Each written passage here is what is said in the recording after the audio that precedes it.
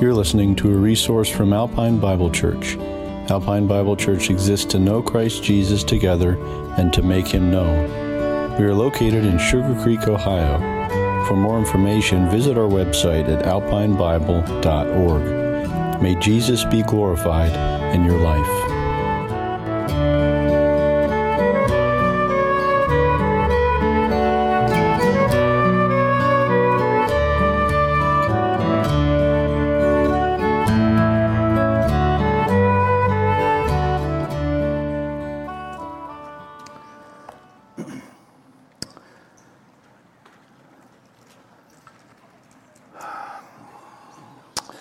We're back in Proverbs chapter 9. You can make your way there, Proverbs 9.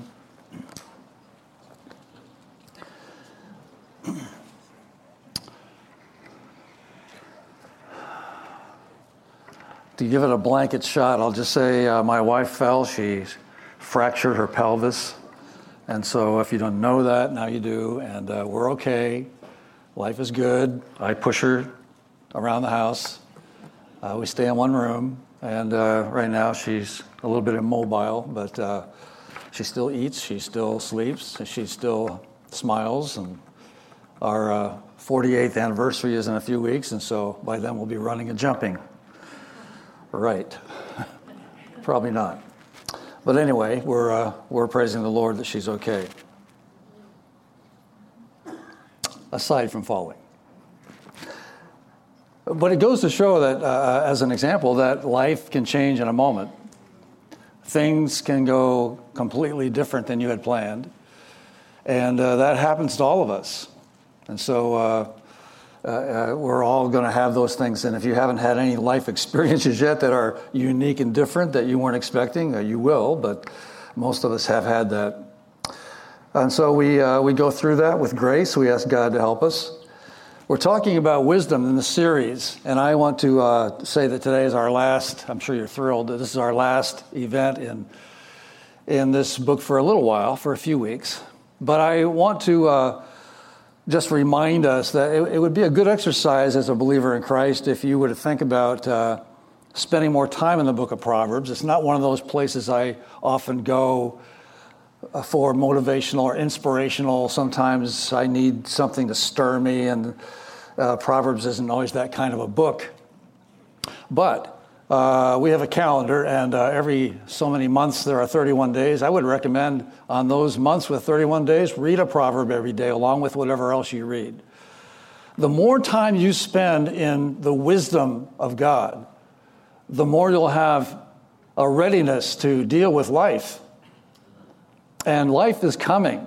It comes in waves. It comes, as we said, unexpectedly. And how we invest ourselves in God's Word, and especially in God's wisdom, will help us make better decisions, quick, better decisions, and keep us out of trouble.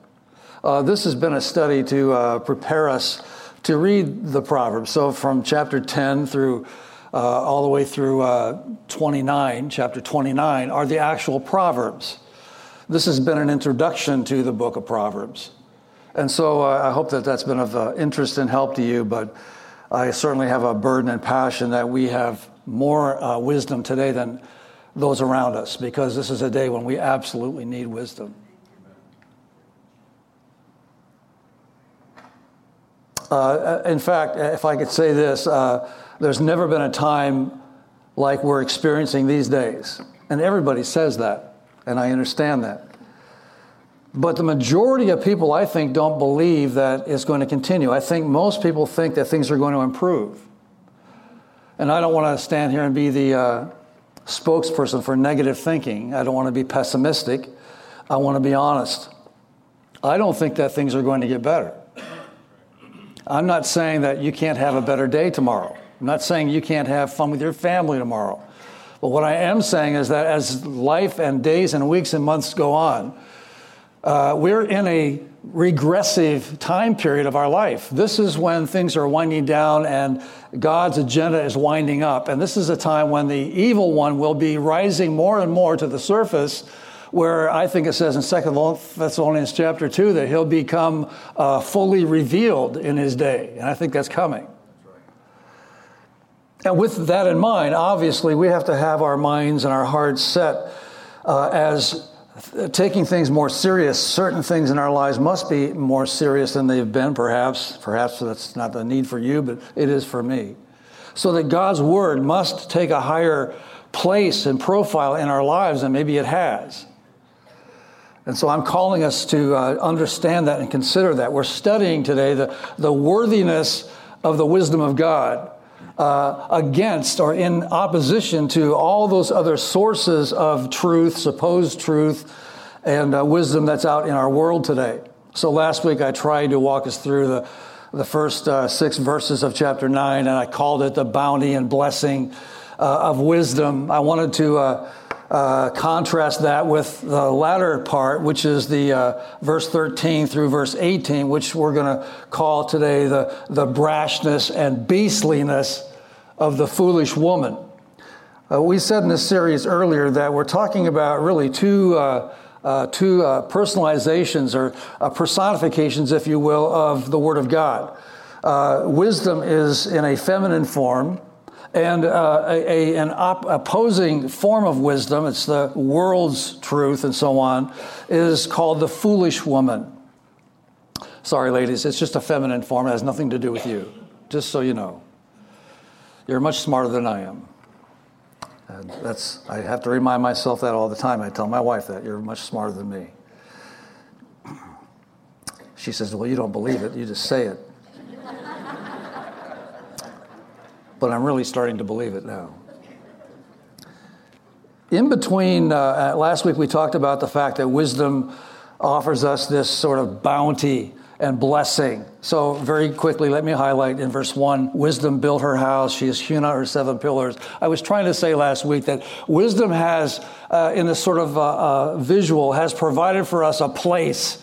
It says here a house. It's a place where I can camp out in God's truth. I can camp out in wisdom. I know I have a place of solace, of peace, a place that is safe, a place that I can trust what I'm hearing, what I'm reading, what I'm understanding, because it's God's place.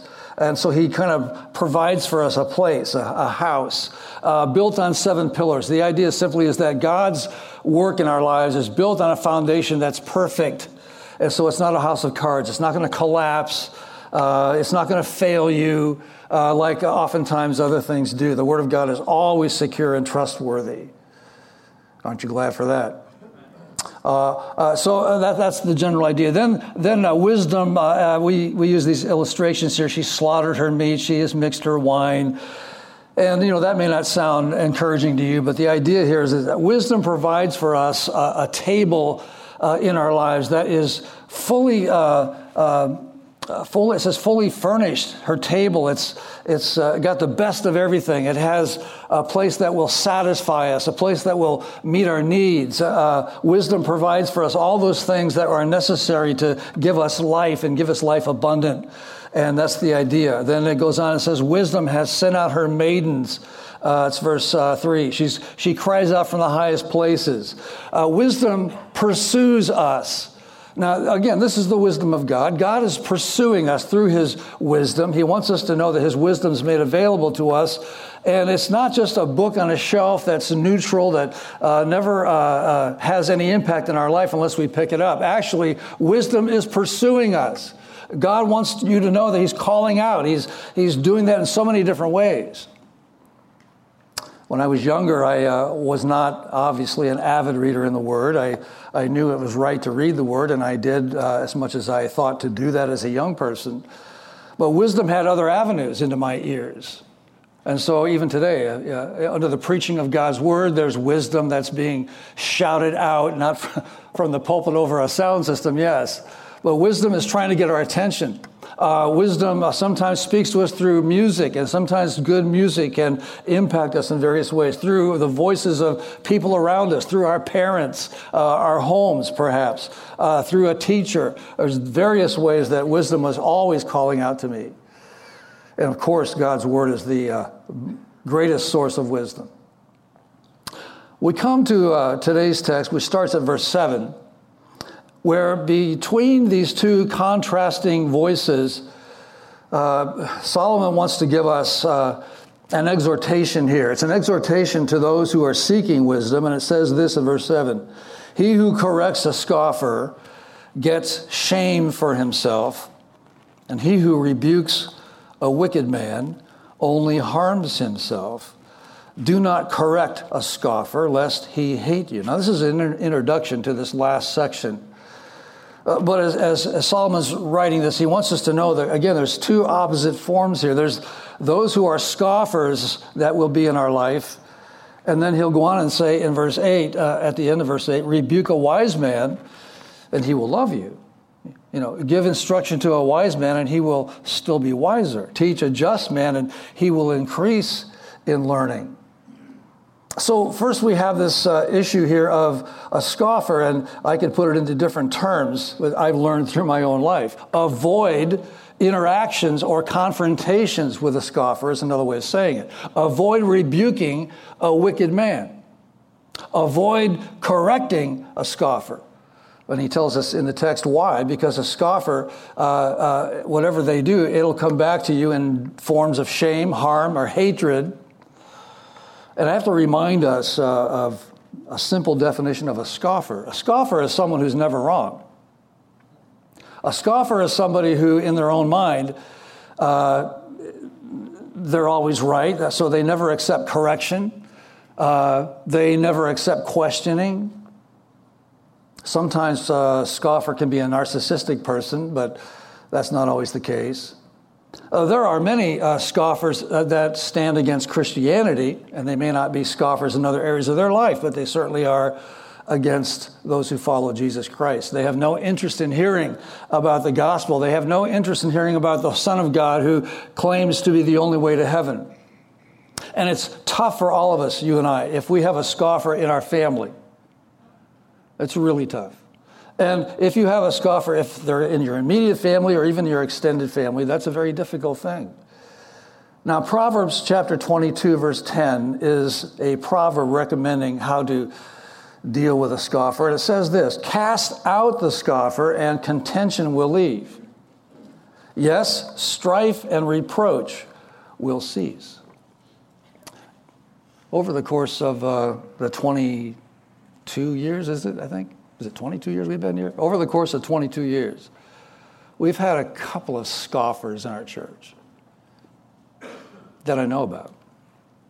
I honestly don't know anybody here's a scoffer today. And I'm thrilled about that. And I can tell you that when God sort of moved them out of our flock because they just didn't see anything right happening here, we had peace. And it was a blessing. I enjoy coming to church and being with you. I'm going to let that hang till you say something back. I enjoy coming and being with you.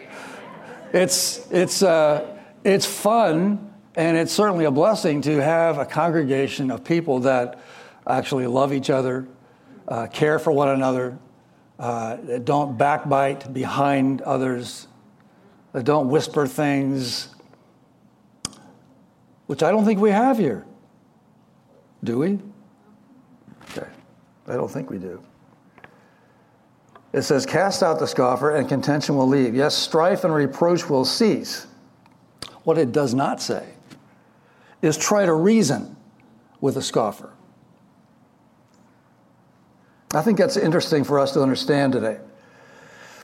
Because what happens is that, as we were just told in the Word of God, it doesn't come back in a good way. If this person's in your immediate family, Proverbs 10, verse 13 tells us how to deal with this person. It's not popular today, by the way. A rod is for the back of him who is devoid of understanding. Now, I have never had a rod placed upon me, but I've had a paddle taken to me. We don't use rods today. That just sounds strange. A rod, look at that. That sounds fierce. A paddle's flat. Doesn't sound so bad.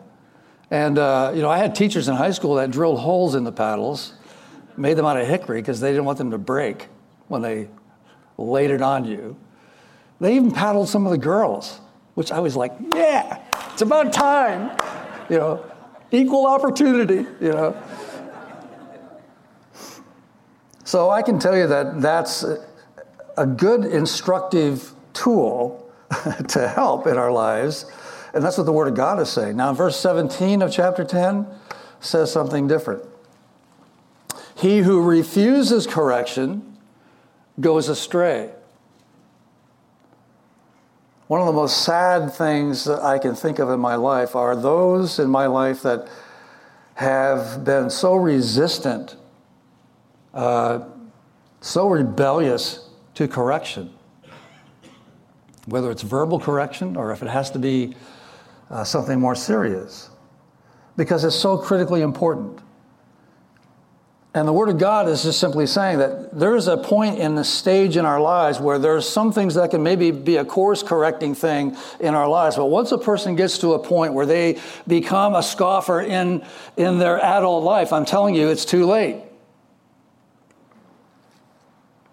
And so all we can do, I think that's useful, is pray for someone who's a scoffer if they're in your life. Ask God for mercy. Ask God for help. Jesus in Matthew 5, verse 44, Jesus actually said, pray for those who spitefully use and persecute you. And that certainly could be in the league of a scoffer. Not once do we read of Jesus speaking out ever against the immorality of leaders around him, public leaders. So he never said a thing about Herod, never said a thing about Caesar. Neither did Paul, by the way, which I think is interesting. But Jesus never, scolded a soldier. He never took on a tax collector with some kind of authoritative, way to sort of deal with them. Any unbeliever, for that matter, except one exception. All those hypocritical religious leaders, he did have something to say to them. Those who were falsely pretending to be God's representatives.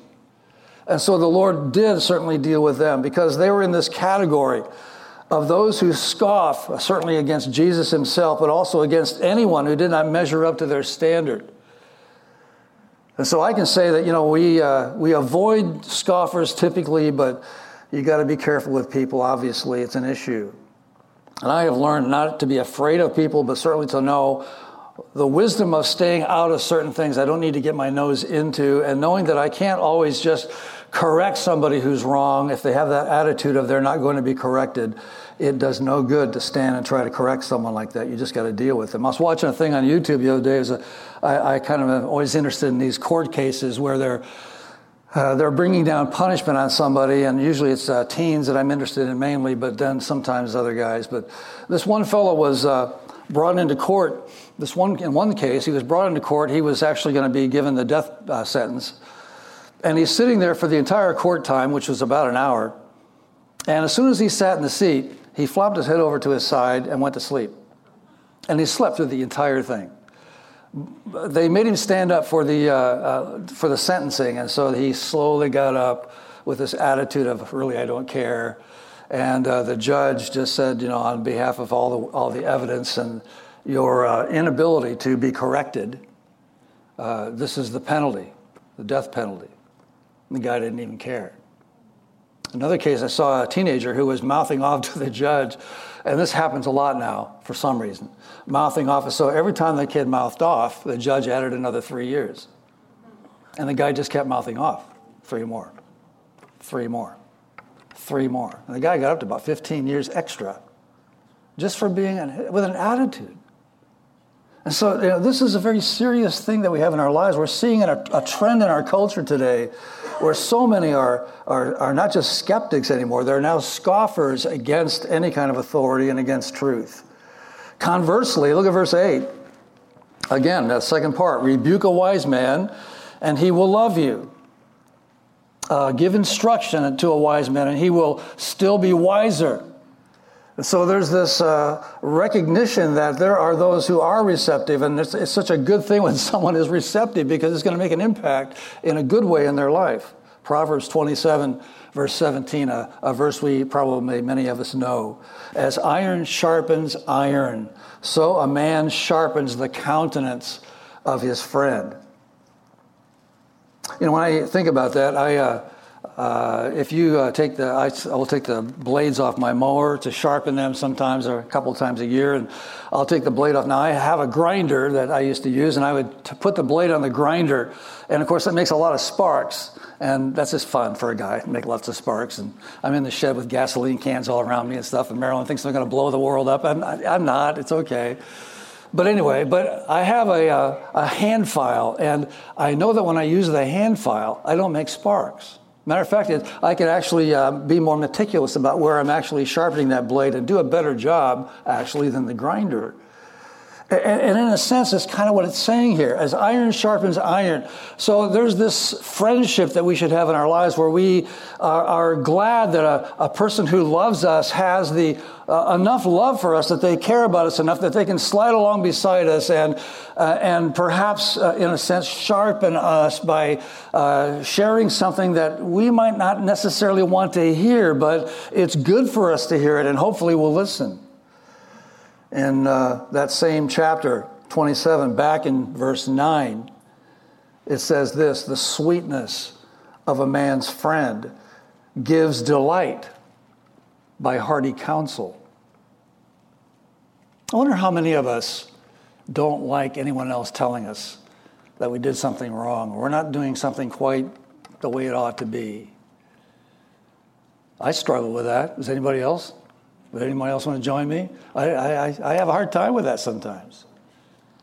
But the Word of God is saying wisdom is something we need, and we need to hear truth. And the reason why some people are scoffers to the truth about heaven and hell and a Savior who loves them, they just can't take the friction of thinking that they're wrong. And in a case like this, what we're saying is that we need to have an openness to ourselves. And this is where wisdom comes into our life. Wisdom enables us to be the receptor of someone who wants to help us, encourage us, make us better. And sometimes we just translate things wrong. But here's the thing. We should share with others, not with intentional friction. I got to get to them and I got to hammer them about this. But we come to them with a sincere honesty that says, I love you. I got to share this with you. Would you give me permission to say this? And how we slide into a situation like that is, I think, wisdom, and enables someone to then maybe drop their defenses and listen to us. Often in counseling, that's probably a technique that I use a lot with people. I try to make them feel comfortable in my office. I've had a few say to me, oh, here we go. You're just doing the intro. You're going to get to the hard stuff. I'm like, yeah, I just want to be nice because I'm not your enemy. But I have some hard things to say. But I hope you'll listen. Well, by the same token, then, as we think about this idea of the delight, a friend gives us delight by hearty counsel. Here's a person that receives this truth or confrontational truth with gratitude. It enables them to grow and deepen and become the kind of person Christ wants them to be. Remember this, wisdom, verse 10, wisdom begins with the fear of the Lord. So understanding, he says, comes from the knowledge of the Holy One. So the more I know Jesus, the more I study Jesus, and maybe in the Gospels to hang out there and just listen and read and think about what he's saying and how he responds to people. But also the more I understand who God is and who I understand how I am, my flesh, my weaknesses, my tendencies, my frailties, my messes, in light of him and in his presence, it should cause us to have a deeper fear of him. And that word fear, again, is that idea of I'm awestruck by his presence, his greatness, his purity, his power, his glory, but even his love. It's a mystery, and the fact that he loves me, there could even be a sense of fear that, would God not love me if I did this? And I think some of us operate like that. I don't think it's wrong to be careful about how we live because we want to please him. We are, folks, you and I, we are absolutely privileged today to know that God himself has led us to himself. You know what I'm saying? Our awareness of God and our being awakened to his will through his word is our most wonderful blessing in this life. And how sad when we are with someone that we love who doesn't get that, doesn't want to receive that. And note in verse 11 something here. Look at verse 11 with me. For by me your days will be multiplied, and years of life will be added to you. So just the fact that we have a healthy fear of God and a desire to know him even more even adds to our life this idea of multiplication of days and extending our years. Not in every case, but certainly for the most of us that's true. A fellow by the name of Dennis Davidson, he has a series called Corrections for Life, made this statement about wisdom. Wisdom is not merely an intellectual power, it is a moral quality or character. The wise are not self-willed or self-sufficient, but with great receptivity. They embrace instruction and make use of every opportunity to improve their moral character. The teachable take in instruction like necessary nutrition. Oh, how we need that. There's a story that goes with that about the famous Abraham Lincoln, we all know. And, Lincoln was wanting to impress another fellow politician, so he had issued an order to transfer some regiments to another place. And the Secretary of War, Edward Stanton, got word of that, and he said out loud, "The president is a fool," to which got back to Lincoln. And Lincoln made this reply. He said, "If Stanton said I'm a fool, then I must be, for he is nearly always right. I'll see for myself." And so the president met with Stanton, and Lincoln realized that his order was wrong after that meeting, and without hesitation, he withdrew it. Which is an example, if you know anything about the history of Lincoln, that Lincoln was known for his great and wise humility. It was one of the most attractive things about someone who was not attractive, typically, but that his personality, he could be trusted with information, and he wasn't going to overreact and overrespond to things. So God's Spirit that works in you and I as followers of Christ, God's Spirit can be hindered from working in my life and your life. And how that happens is when we allow pride and stubbornness and an unwillingness to change become a part of our life. We become basically unteachable when those things are ruling our lives. So it's difficult for you, it's difficult for me certainly, to admit that I'm wrong at times, but wisdom remains open to the possibility. So I've got to have wisdom in my life, ruling my life, because wisdom's going to say, "Stuart, maybe you're wrong. Maybe you need to just stop and focus and listen." And so I'm hoping all of us can have that mindset, because we're all prone to error, every one of us. We're all prone to have faulty judgment. We all have a sense that others, and I think sometimes not a sense, but we need to have this, others see our faults better than we do. That is a fact. And sometimes I always want to say, "No, you don't know me as well as I know myself." Well, what I show people is what they see, and what they see can be evaluated. And usually what we show, we lose track of if we're putting on a facade. It's hard to keep track of that anyway, but others can see through that. Back in our text in verse 12, there's another part of verse 12 that's interesting. It says that if you are wise for yourself. And if you scoff, you will bear it alone. It's interesting that verse 12 is here, because what it's saying is that if you exercise wisdom, it's great for everyone else. Our exercise of wisdom is going to help other people. My exercise of wisdom is going to know when to talk about Jesus, when to share the gospel, when to care and be a verbal voice for Christ in many different situations. But the greatest value is for myself and for you. When you exercise wisdom, the Word of God is saying it's especially good for you. I don't know if you ever thought about that. And so obviously, I want God's Spirit to work in my own life. I want God's Spirit to have control. And I don't want to be what it says here about a scoffer. The scoffers will bear it alone. There's a very sad statement far worse than that, but it accompanies that. It's in Proverbs 10, verse 7. This should put fear in anyone who has any family member who's a scoffer. Listen to what it says. The name of the wicked will rot. I think we need to just understand that someone who comes into our life who's just unteachable, unreachable in many ways, we fear that we can't break through, we can't make sense with this person, we can't even argue truth to this person, and we see that they're on a trajectory, and the trajectory, of course, is destruction eventually, but even their own name and reputation are something that no one cares about and are glad to see them go. And that is a terrible thing to hear. Well, that brings us to this contrasting woman in verse 13. We have wisdom, and now we have a foolish woman. She is clamorous, she is simple, and knows nothing. So she's loud, she's simple and ignorant.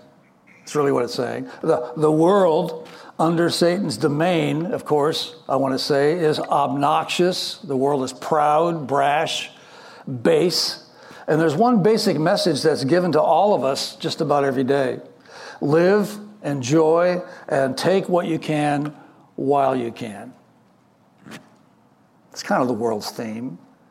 And the world is ignorant of two major things. I want to say, and when I talk about the world, and when I talk about the world or the foolish woman, I'm talking about every avenue of access to things that we think are good for us, are things to pursue, things to think, things to believe. So there's all kinds of a myriad of voices that are bombarding us with all kinds of things. And I'm saying all of that together, there's two things it doesn't understand. One is eternal existence, and the second one is eternal consequence.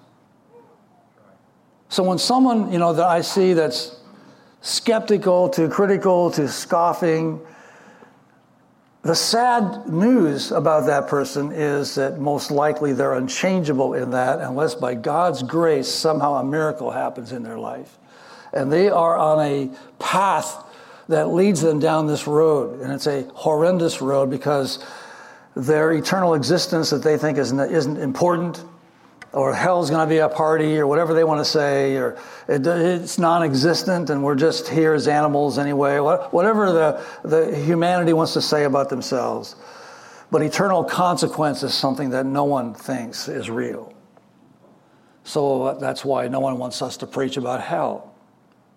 And dear friend, I want you to know that there is a hell. Hell is real. Hell is coming. Hell is waiting. And hell has a wide open path that's inviting anyone who will come its way. Sad. Now, I want to say this. Even though the world doesn't know about eternal existence and consequence, it's really more of a deliberate thing than it is a naive thing. Look what Paul wrote. You all know this, but let me go to Romans 1 again and just remind us of what his word says. When I am reminded when someone will not listen, when someone will not receive the gospel, when somebody doesn't care about Jesus, when they won't allow a conversation that would even talk about spiritual truths, when someone's that resistant, I always remind myself of this text, which helps me. Verse 18, for the wrath of God is revealed from heaven against all ungodliness and unrighteousness of men who, here it is, who suppress the truth in unrighteousness.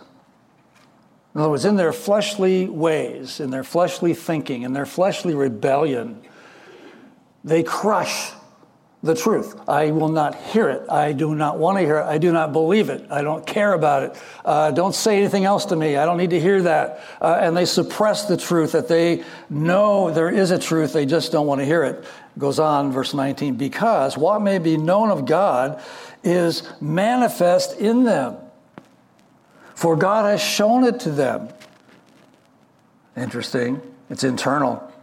There's placed in every person a voice of truth, A voice that says there is right and wrong in the world. And every person, even pagan tribes in other countries, have a sense of right and wrong, even if it's their own definitions.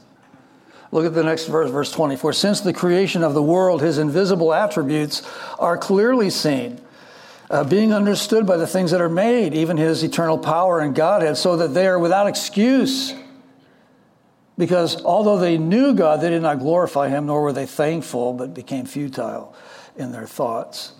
In my margin, I wrote down the word conscience. People have a conscience.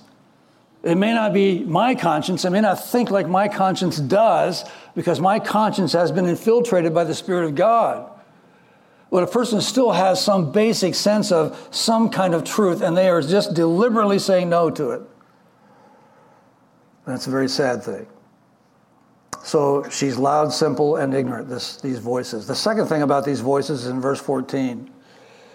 And it's simply interesting when we go back to our text and read this, that this voice that's represented here, she sits at the door of her house on a seat by the highest places of the city to call to those who pass by. Now, what's interesting about this is that in contrast to the first 6 verses where we read that wisdom has sent out her maidens or her voices. Wisdom has sent out her ambassadors trying to find us, pursue us, and so we'll hear a message. Wisdom is calling out to us because wisdom knows we need wisdom desperately. The world's voice, the world's thinking, the world's processes just sits and waits. And that communicates several things. First of all, this is just the world. The world is what it is, right? It's a world created by God, but it's under the curse of sin. We all know that. It doesn't care 1 ounce. So all these voices, all these myriad of sounds and choices and all these things, they don't care 1 ounce for anyone. They are under Satan's control. And so as we read here, it's kind of these voices. This foolish woman waits like a spider's web for a moth. Psalm 10, verses 8 through 10 really clarifies this. It's talking about back to a masculine pronoun. It's referring to the wicked one. So he, the wicked, or we could say the scoffer, each one, sits in the lurking places. He goes on and says, in the secret places. His eyes are secretly fixed on the helpless. He lies in wait secretly. He goes on and says, he lies in wait to catch the poor. He catches the poor when he draws him into his net. So he crouches, he lies low, that the helpless may fall by his strength. We talk about words of wisdom from our Word of God, warning us about the treachery and the horrendous, ravenous evil that's just waiting for us to walk by with an interest in what it has to offer. It calls out. Verse 15, it calls to those who pass by. Look at the parallel over in verse 4. Whoever is simple, let him turn in here. Let him turn in here. And look what the voice is going to say over in our text. Verse 16, whoever is simple, let him turn in here. One is pursuing us and saying that. Whoever's simple, listen, please listen. Wisdom is trying to say to someone sitting here this morning, listen, please listen, and calling out to us. This other myriad of voices is just content to sit there and say, whoever is walking past, come on in. I'm just sitting here waiting for you. And it says in verse 16, as for him who lacks understanding, this voice, she says to him, and then she gives this invitational sense of what she has to offer. The whole point is that when people are walking down, it uses this phrase, walking straight on the way, just walking by. She calls to those who pass by, who go straight on their way. So people who are naively, ignorantly just walking along through life, and they stumble across something that is ready to catch them. I made mention, I think, of something I think last week or the week before, but let me just say this. I don't think I said this at the time. I have on my phone, I have a Fox News app that I read. I read other ones, but I still go to Fox. I'm sorry. It's not an advertisement. But anyway, on their app on my phone. So I'm looking at articles, and they're all headlined, and so I'm reading through the articles, and I don't know, every so often, about every 5 or 6 articles, there's an interlude, there's an interplaced ad. I don't know if any of you do this, but you've seen it if you do. There's an interplaced ad, and that ad is usually seductive, just a little bit tempting, and it has a little bit of a phrase that goes with it to call you out of the news item, and if you punch on it, it takes you to another place, and it just wants to interrupt your flow of thinking and take you to this other thing, and it completely has nothing to do with the news. It shouldn't even be in the news file, and I often say to myself, who put this in here, this stupid thing? Why is that in the news section?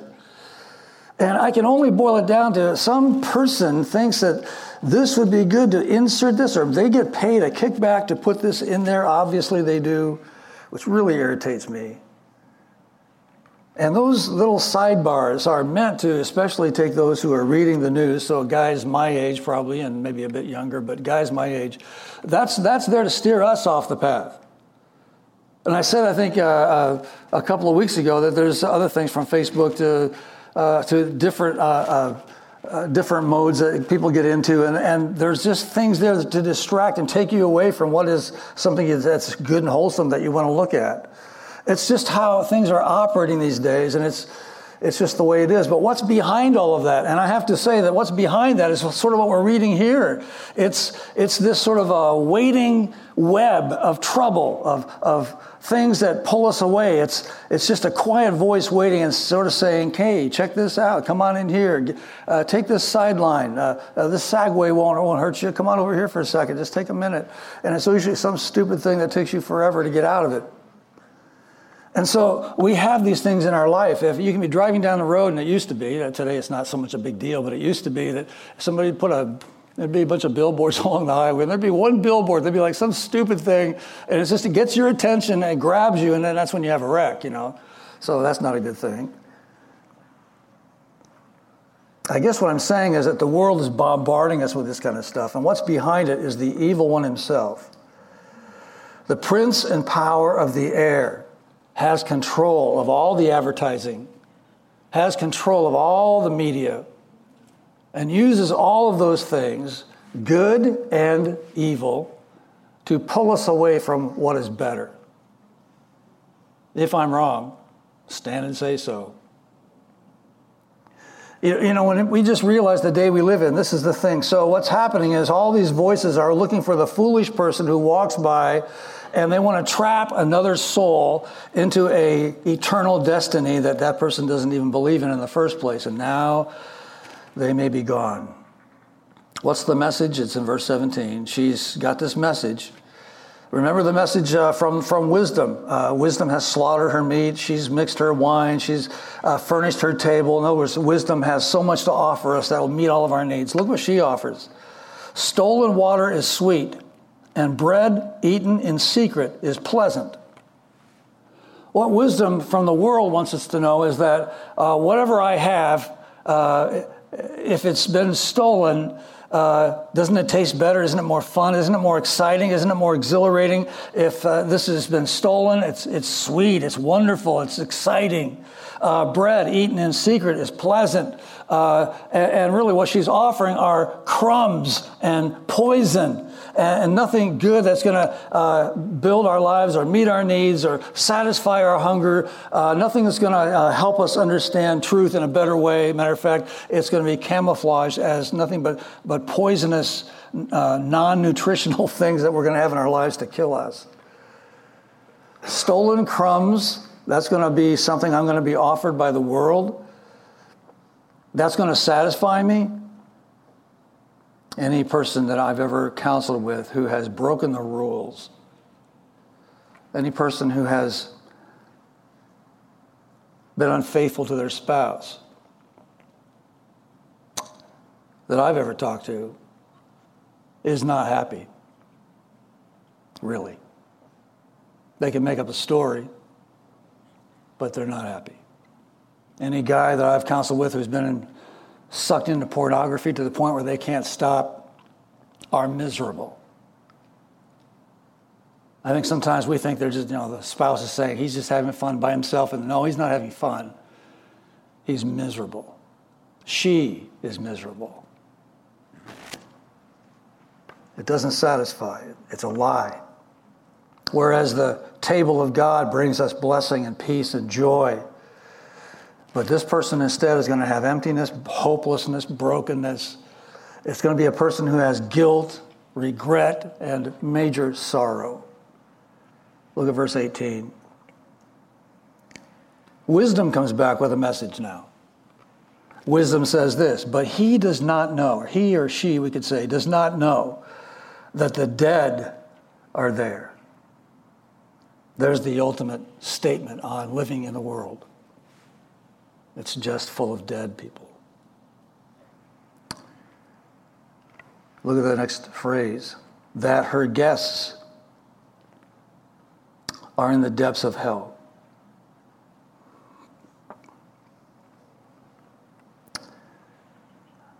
Dear friends, if there's someone today who doesn't know Christ as Lord and Savior, that epitaph may be on your own life.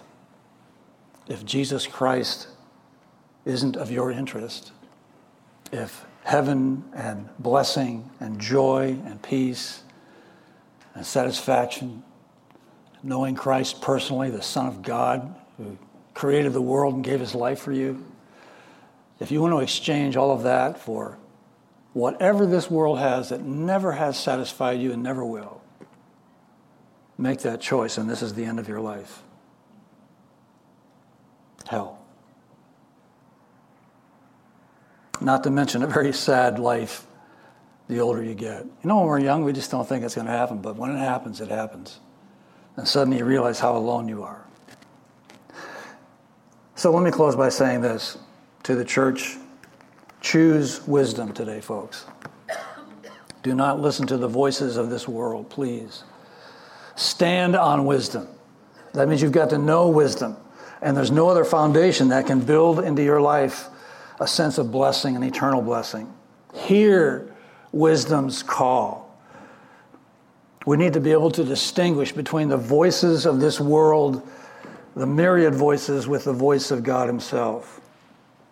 And finally, obey God's wisdom. It's the only hope a person has for having God's goodness on your life now and having God's reward as you enter the presence of his eternity together with him. I don't know about you, but I choose wisdom. Thank you for the Word of God.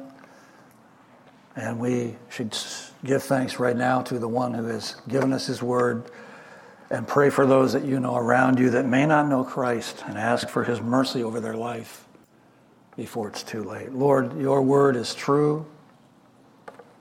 Your word is powerful. It's real. It's practical. Today we've been looking again at wisdom. Thank you, Lord, that you have provided for us your truth. And it's of the highest evaluation. It's the highest treasure that there is in our life, because your word has led us to truth, to the recognition of our sin, our need for a Savior, and the one who provides the way, the Lord Jesus Christ himself. Lord, we are a fickle people. We can pick up the Bible one day and the next day not. One day we say we need it, the next day we forget about it. And Lord, we have sometimes in our families, we have those that are not listening, those who are resistant.